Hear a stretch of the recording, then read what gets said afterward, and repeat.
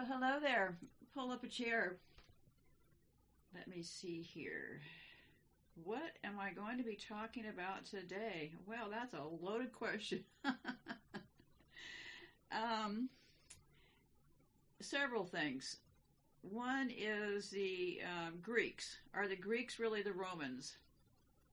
I think they probably are, but I'll talk about that in a second here. And then also, I think that Jesus and the Bible are their two best marketing plans. So credit where due. Well played. And there's all this talk about what's this final judgment, what are end times, and all of that. And because I needed kind of a refresher course in my brain, I'll take you where I was going with all that too. Yeah, well, it's very punitive, isn't it? Like, we're such sinners that we need these people. And a couple things to think about before I get started here. Who are the two groups that seem to tie all this together? Well, that would be the Bible, right? Bible. Could also be pronounced Bull. By as in to, bull as in Bull, right? Bible, right? That word. Then we also have who verifies all the stuff in the Bible. Well, that would be the people in charge of history, right? What exactly does history sound like? How about his story? History, his story. And the Bible and their versions of his story.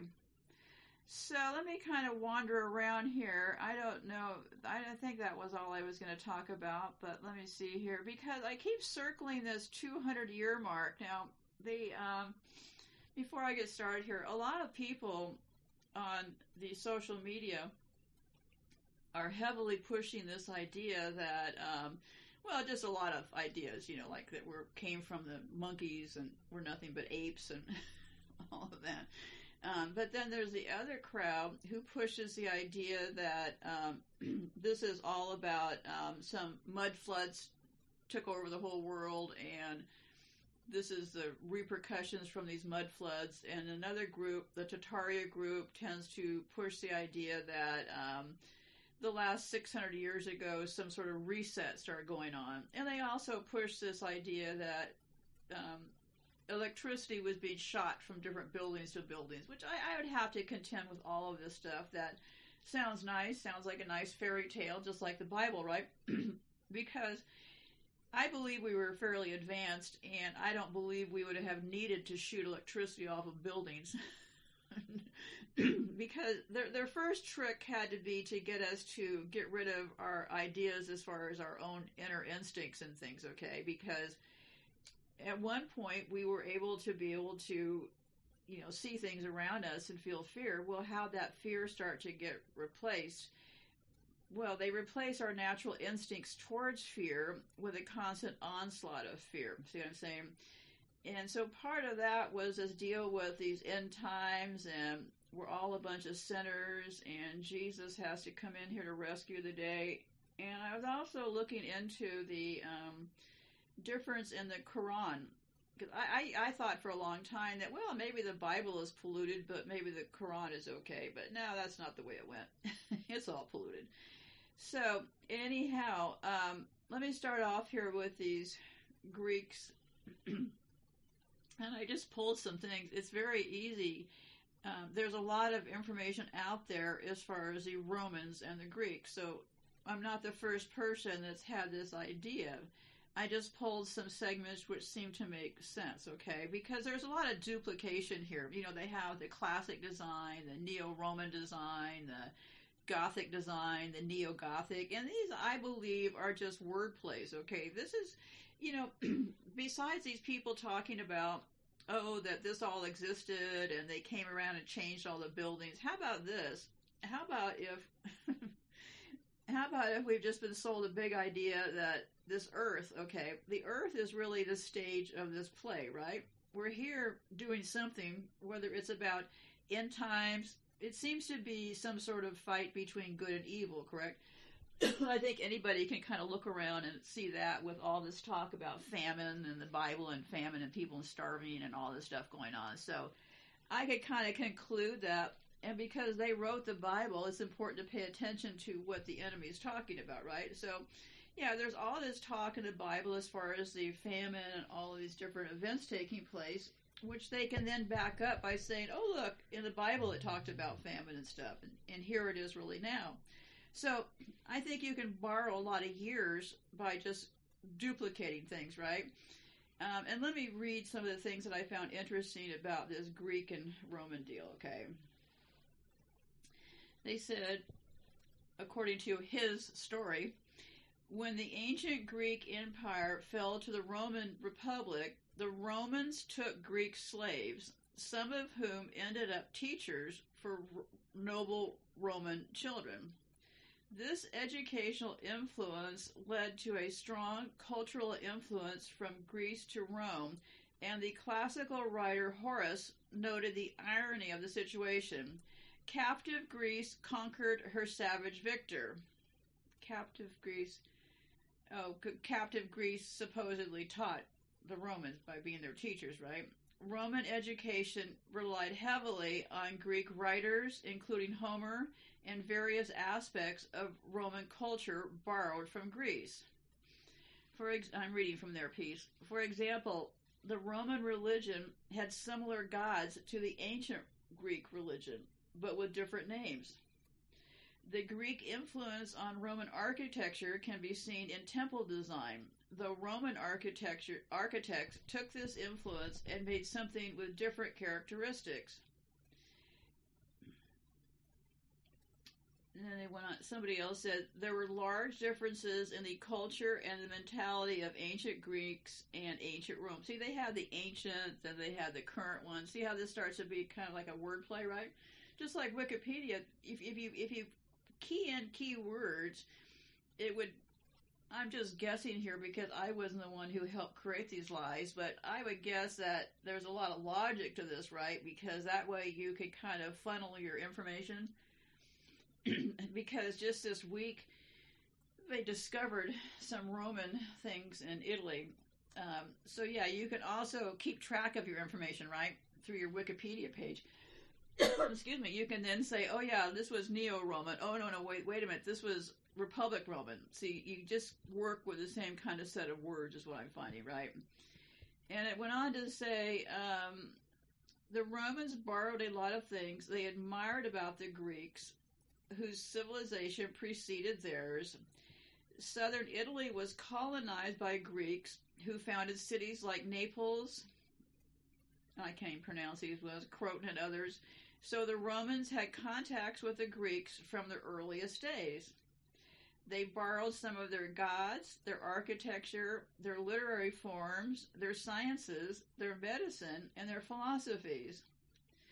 These borrowings lead modern people to see close similarities between the two cultures, but they say there's profound differences. And one of the differences, they say, is the spectacles in the Roman arena would have been distasteful to the Greeks. Well, I wonder what the Romans would think about the Roman arenas going on all around us right now. It seems like a bloodthirsty thing going on, right? And in the crowd, people are actually cheering this behavior. So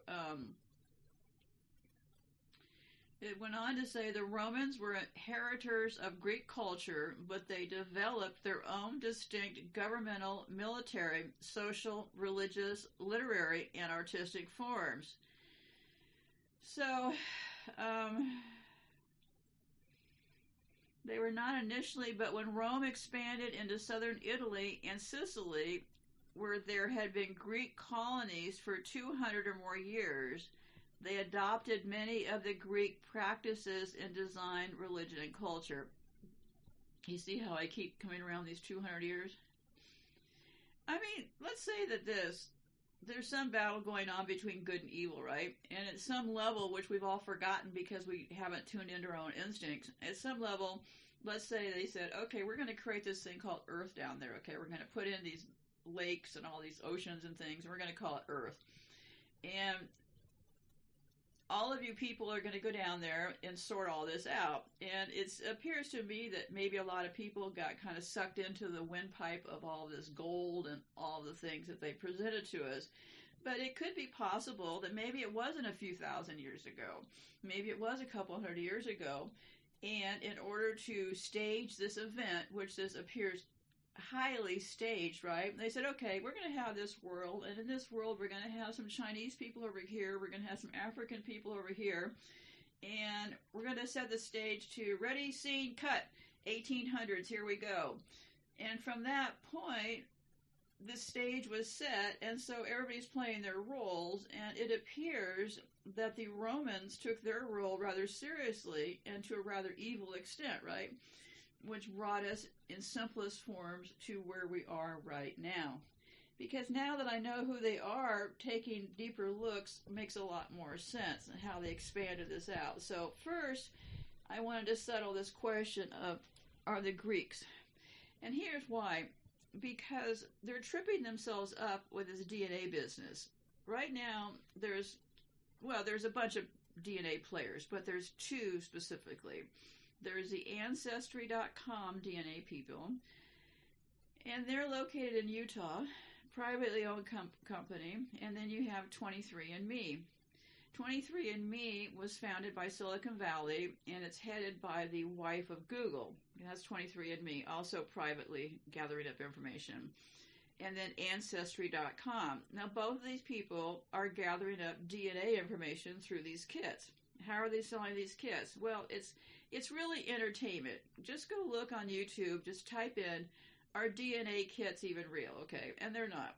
It's all made up. Okay, and so it could be two reasons for these DNA kits. Okay, they usually try to get us to pay for our own demise, right?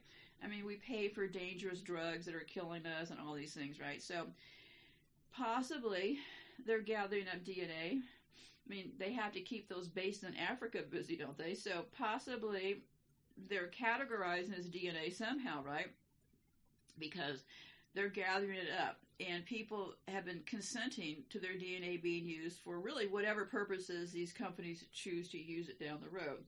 Now, let's not get all crazy and thinking, yeah, they're building humans. Well, go look at these people's feet and hands. They're not building humans. But yes, they could very highly likely be categorizing all of our DNA through these companies, because we don't know what these companies are up to, right? We just know that they're selling these DNA kits to, and it's really become fun and entertainment. And there's several glitches, because if you remember back when I was talking about, I don't know, the 1800s when they burned up all the census records in this country, well, that has caused a lot of problems with people wanting to go back and look at their DNA because the records are just missing. So, yeah, so there's a lot of questions as far as coming up with this DNA business, and that's what leads me to why I was talking about the Greeks and the Romans, because here's the catch, okay?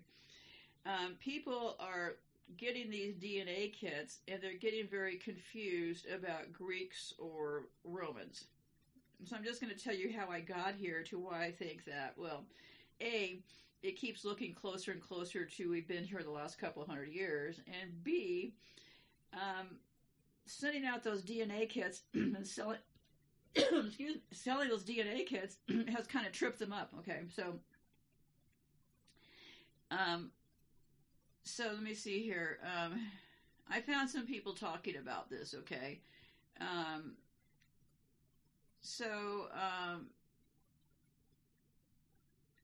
This was a person who knew what they were talking about. I'm quoting from them. They said, one thing I've discovered from reading questions and answers online is that people are bizarrely obsessed with the question of whether modern Greeks are descendant from ancient Greeks. It's a subject that inevitably sparks a great deal of heated debate, with various non-Greek Westerners on one side insisting that modern Greeks are not true Greeks at all, while Greek people and various others insist that modern Greeks are truly descendants of the ancient Greeks. So we've got two groups of people. Some saying the modern Greeks are descendants of the ancient Greeks, okay? And it goes on to say, the question of whether modern Greeks are truly descendants of the ancient Greeks has a long, sordid history that goes all the way back to the 19th century. I have decided to weigh in on this discussion to give some relevant background information, correct some prevailing false assumptions, and finally, give what I consider to be a sound answer on the matter. And it went on to say, I'm sure people will object that while there may not be such a thing as Greek blood, there is such a thing as Greek DNA. This belief, however, is also mostly incorrect. What is not incorrect is there may not be such a thing as Greek blood. Okay, and they're confusing the Greek blood with Greek DNA. One of the most common misconceptions about DNA is the idea that all members of a certain national group share certain genes in common and that people who aren't in the national group have different genes. In reality, things are more complicated than that. First of all humans on the planet are approximately 99.99% genetically identical. Only an extreme tiny percentage of all genes actually vary from person to person. Those genes that do vary from person to person, however, actually vary drastically within every population. In fact, there is usually far greater genetic diversity within any single given population from any given part of the world than there is between two different populations from two different parts of the world.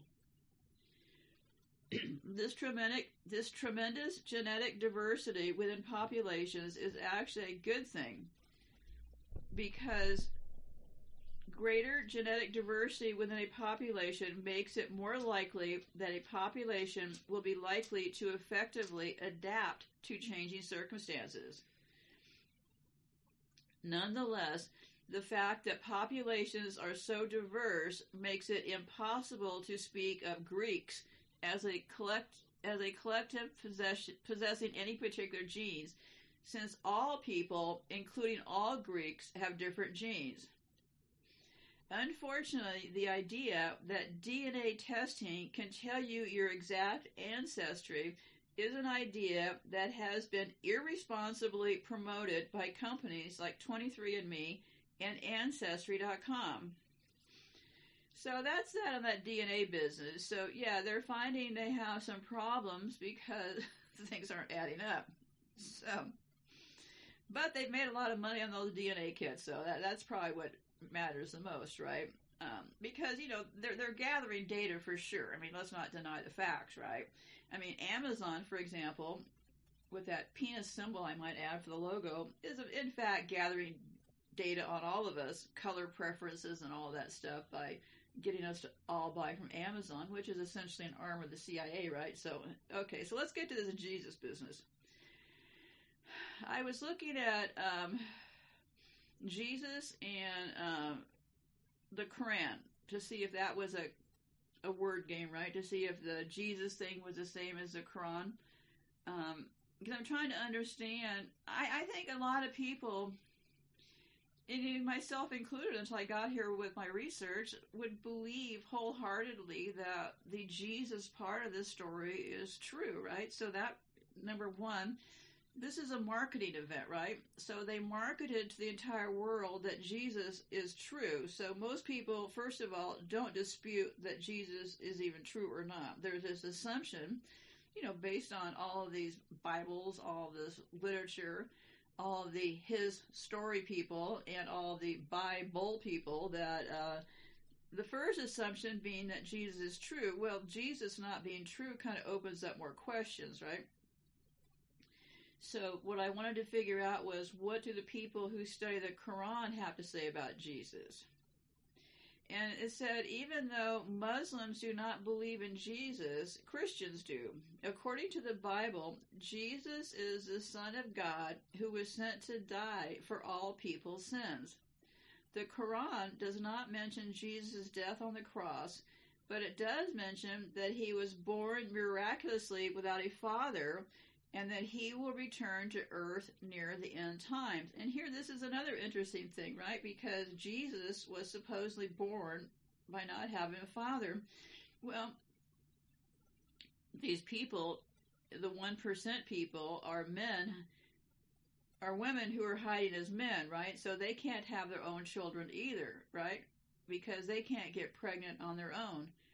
This whole thing just gets I'm just really glad that I recorded all this as I went along, because it gets stranger by the minute at times. So I try not to get too weedy here.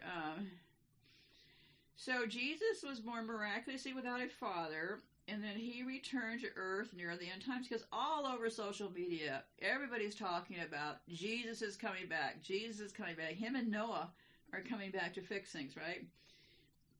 The difference in belief is because Christians believe in the Trinity, and they always talk about everything in threes, right? 33, threes being their favorite number. So Christians believe in the Trinity, which is composed of three parts: God the Father, God the Son, which is Jesus, and Holy Spirit. Muslims do not believe in this doctrine, since they only recognize one part of God, which is Allah, A-L-L-A-H, and reject any other representation of him. So, the Quran is a holy scripture for Muslims. They believe it was revealed to Muhammad by the angel Gabriel over a period of 23 years. The holy book for Christians is the Bible. It is believed to have been written by many people, but mostly by the authors named Matthew, Mark, Luke, and John. Both religions, that would be the Quran and the Bible, or the Muslims, and the Bible, the Christian people, both religions believe in one God, but there are some differences between their two faiths. The main difference between Islam and Christianity is that Muslims do not believe that Jesus was divine or the Son of God, but rather he was sent as a prophet to guide people to the true faith, which is Islam. So, Muslims don't believe Jesus was the Son of God, but Jesus was sent as a prophet to guide people to their faith, being Islam. See how it all starts to kind of suspiciously interconnect at this point? And then they were just saying, surprising facts about the Quran. Let me see. Yeah, this was already said that. Okay. Okay, what does the Quran say about Jesus Christ? The Quran mentions Jesus by the name of Isa, I-S-A. In the Quran, Jesus is a prophet and not divine or the Son of God. Jesus' mother Mary is mentioned in the Quran as a holy woman and a virgin who gave birth to Jesus by giving birth without a male involvement. And here again, these people aren't even the sex they say they are, right? So, I don't know. I mean, they write this stuff, okay? And then I looked at some surprising facts about Jesus. Jesus was actually Jewish, so here we got both bases covered. We got the Jews and the Christians covered. The crucifixion of Jesus is considered to be one of the most traumatic events in history. Good marketing on their part, right? It took place on April the 3rd, 33 A.D. The apostles believed that his death was a sacrifice for sins and it would provide redemption for them. Christianity is the largest growing religion in North America due to missionary work and people switching faiths to marry someone of another faith. Missionary work. Remember when I was talking months ago about how this country was founded by those Methodists and stuff, setting up churches. Yeah, missionary work. Same thing they're doing in Africa, getting rid of whatever known religions they might have had to convert them to their form of Christianity. Okay, the Bible says that Jesus had 12 apostles, while the Quran only states that he had 4. There are 6 more unknown apostles in the Quran. I don't know what that means. There are many parallels between Islam and Christianity, which include both believe in one God, both believe in prophets, both believe in angels, and both condemn idolatry. Muslims believe that Muhammad was not divine or the Son of God. He was sent as a prophet. Okay, so they believe that Muhammad did the same thing that Jesus did, sent as a prophet to guide people to the true faith, which is Islam. Some Muslim countries have created their own version of Christmas, complete with gifts, carols, presents, Santa Claus, and Christmas trees. So I don't think, let me see if it's worth talking about more about the Quran. So yeah, they think that he was a prophet. Jesus was a prophet. Same thing with a humble servant of God. And here to take care of all of our sins. And then there's this thing specifically called the Day of Judgment, okay? This stuff is very putative, isn't it? Like we're just such reckless losers. It's kind of funny when you, not funny, ha ha ha, but interesting when you look at and understand more who the real criminals are here, right? Because the ones doing the criminal acts right now are the ones who also wrote this Bible and this Quran and stuff, right? And along with that, they also have this theory about the Day of Judgment. And it's a future event promised in Scripture where God will bring about final justice and condemnation on all those who are still in their sins while delivering those who are in Christ into the joys of eternal life. It is the day on which God will sentence unbelievers to eternal torment and hellfire while preserving the repentant who believes on Jesus Christ solely on the basis of the sacrificial work of Jesus on their behalf through his death on the cross for sin. Judgment Day is the day of God's final ultimate judgment on sinful mankind. There are a number of passages of Scripture that refer to the final judgment after death at the end of time when everyone will stand before God and he will render final judgment on their lives. The Bible warns us of Judgment Day. Malachi the prophet, that's Malachi, wrote, "Surely the day is coming. It will burn like a furnace. All the arrogant and every evildoer will be stubble, and the day that is coming will set them on fire, says the Lord Almighty. Not a root or branch will be left to them." John the Baptist spoke of the need to flee from the coming wrath. Paul wrote to the unrepentant, "Because of your stubbornness and your unrepentant heart, you are storing up wrath against yourself for the day of God's wrath, when his righteous judgment will be revealed. God will repay each person according to what they have done." And this was Romans. A lot of these quotes came out of the Roman Bible, okay? Just something I noticed. Judgment Day is a sure thing. Scripture records several times when God passed judgment on individuals and nations. For example, in Isaiah, is a series of judgments pronounced against Damascus, Egypt, Cush, Babylon, Egypt, Jerusalem. These localized judgments serve to foreshadow the judgment to come. And Isaiah also describes the judgment of God over the whole world. Often there is a temporal judgment of sin that occurs in this life, but the final judgment will occur at the end of time and records a great battle in which the enemies of God are slaughtered, and this may well be the image that most people think of when they think of Judgment Day, enemies of God being slaughtered. However, this is only temporal judgment on the people alive at the time of the great battle. The final judgment will encompass everyone who has ever lived and will consign people to their final destiny. Revelation contains one of the most vivid descriptions of Judgment Day. Then I saw a great white throne and him who was seated in it. The earth and the heavens flew from his presence, and there was no place for them. And I saw the dead, great and small, standing before the throne, and books were opened. Another book was opened, which is the book of life.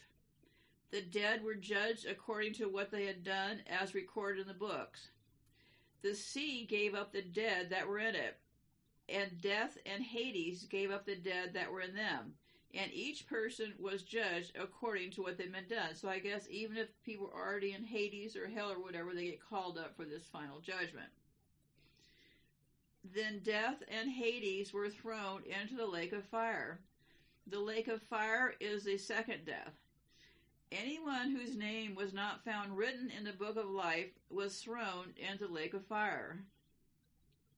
In this passage, we see that God is the final judge.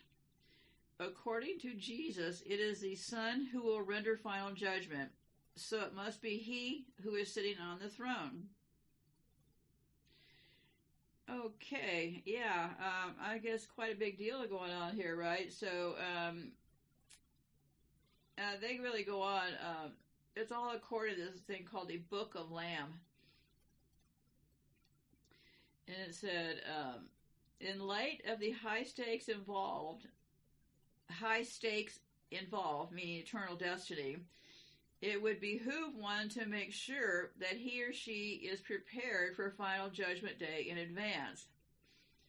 How can a guilty sinner, and we are all guilty, their words not mine, have his or her name written in the Lamb's Book of Life? It's called the Lamb, L-A-M-B, Book of Life. So, how can a guilty sinner have his or her name written in the Lamb's Book of Life, and therefore stand before him in final judgment and be pronounced not guilty? How can a sinner be justified before a holy and righteous God and avoid his wrath? The Bible gives us a clear answer. Let's see what this answer is here. Having been justified by faith, we have peace with God through our Lord Jesus Christ. And that was from Romans 5:1. The person who has faith in Christ has already had judgment rendered. That person has been justified, that is, declared righteous by God on the basis of Christ's perfect work on his behalf. So, people who, according to this Romans quote, who already have faith in Christ have already kind of made the cut, right? It is as if the final judgment that would have happened on Judgment Day this is an interesting line. It is as if the final judgment that would have happened on Judgment Day has been rendered in advance. All who have faith in Christ are declared righteous, and their names are written in the Lamb's Book of Life. They have nothing to fear on Judgment Day. Those who have faith in Christ, Judgment Day will be the day of final salvation, when they are rescued from all the adverse effects of sin. Just as people are destined to die once, and after they face judgment, Christ was sacrificed once to take away the sins of many, and he will appear a second time, not to bear sin, but to bring salvation to those who are waiting for him. Wow, that's kind of a lot to unpack.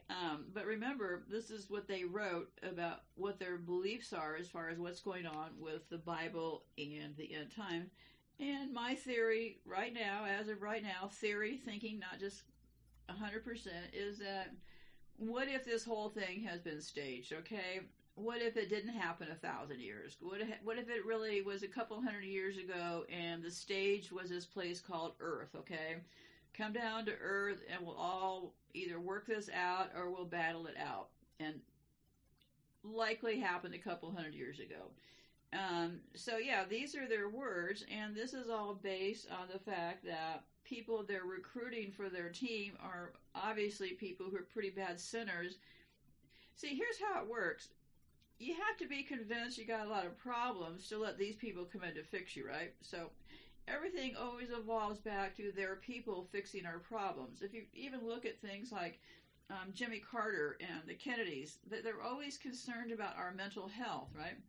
Now, I'm not saying there aren't people with mental health issues, because people are getting hit on the brain with so many things, so many toxic things in this country, the shots as children, all that. So yeah, there is a lot of mental health in this country. Why do you think we have the high suicide rates in this country specifically? So yeah, there's a lot of problems with mental health, but the mental health has been brought on by the actions of these people, right? So it really is a white rescue syndrome. They create the problem, then they rush in to fix the problem. And that's how I'm thinking right now about this deal with the Bible, because the Bible is a great cover story for just about any way they want to have this plot move, right? They can say that they even admit in the Bible that some of them lie. And, so it creates this, this complete black and white. That's their favorite colors. Everything is about black and white. So, yeah, it's pretty interesting how they keep talking about all of these end times and stuff. So that was my only point for today. What it all means, I don't know. The idea is for everybody to think for themselves. Obviously, I will be thinking a lot more about it, because remember, they wrote this script, okay? It seems to me we're all playing some role in some script here, right? Kind of hard to deny. And I keep finding this script as circulating around the couple hundred year mark. And I'm finding it in all kinds of different ways. I'm finding it by looking at how they have been doing hormones on themselves and the deterioration of themselves. But by their own deterioration, this stuff could not have been going on longer than a couple hundred years. There's just some things that logic prevails with, okay? They are killing themselves and the rest of us. So logic says these people are fairly reckless in their behaviors, and they're pretty dedicated to their craft, because, after all, they wrote this script. They seem to be enacting it all. And they also are poisoning their own people while they're poisoning the rest of us. So I couldn't have written a stranger script if I tried. So I just wanted to talk today about where I am with, this end times and how this Jesus thing, because Jesus is really, I would have to say, the Bible was one of their most effective marketing tools in all of this, okay? Because this is really just a staged event. We're all under a big tent. We just happen to be in different countries, different languages, different time zones, but something's going on. What that something it is, well, let's just keep chatting and exploring it. That's the best we can do for now. So goodbye for now. Be safe out there.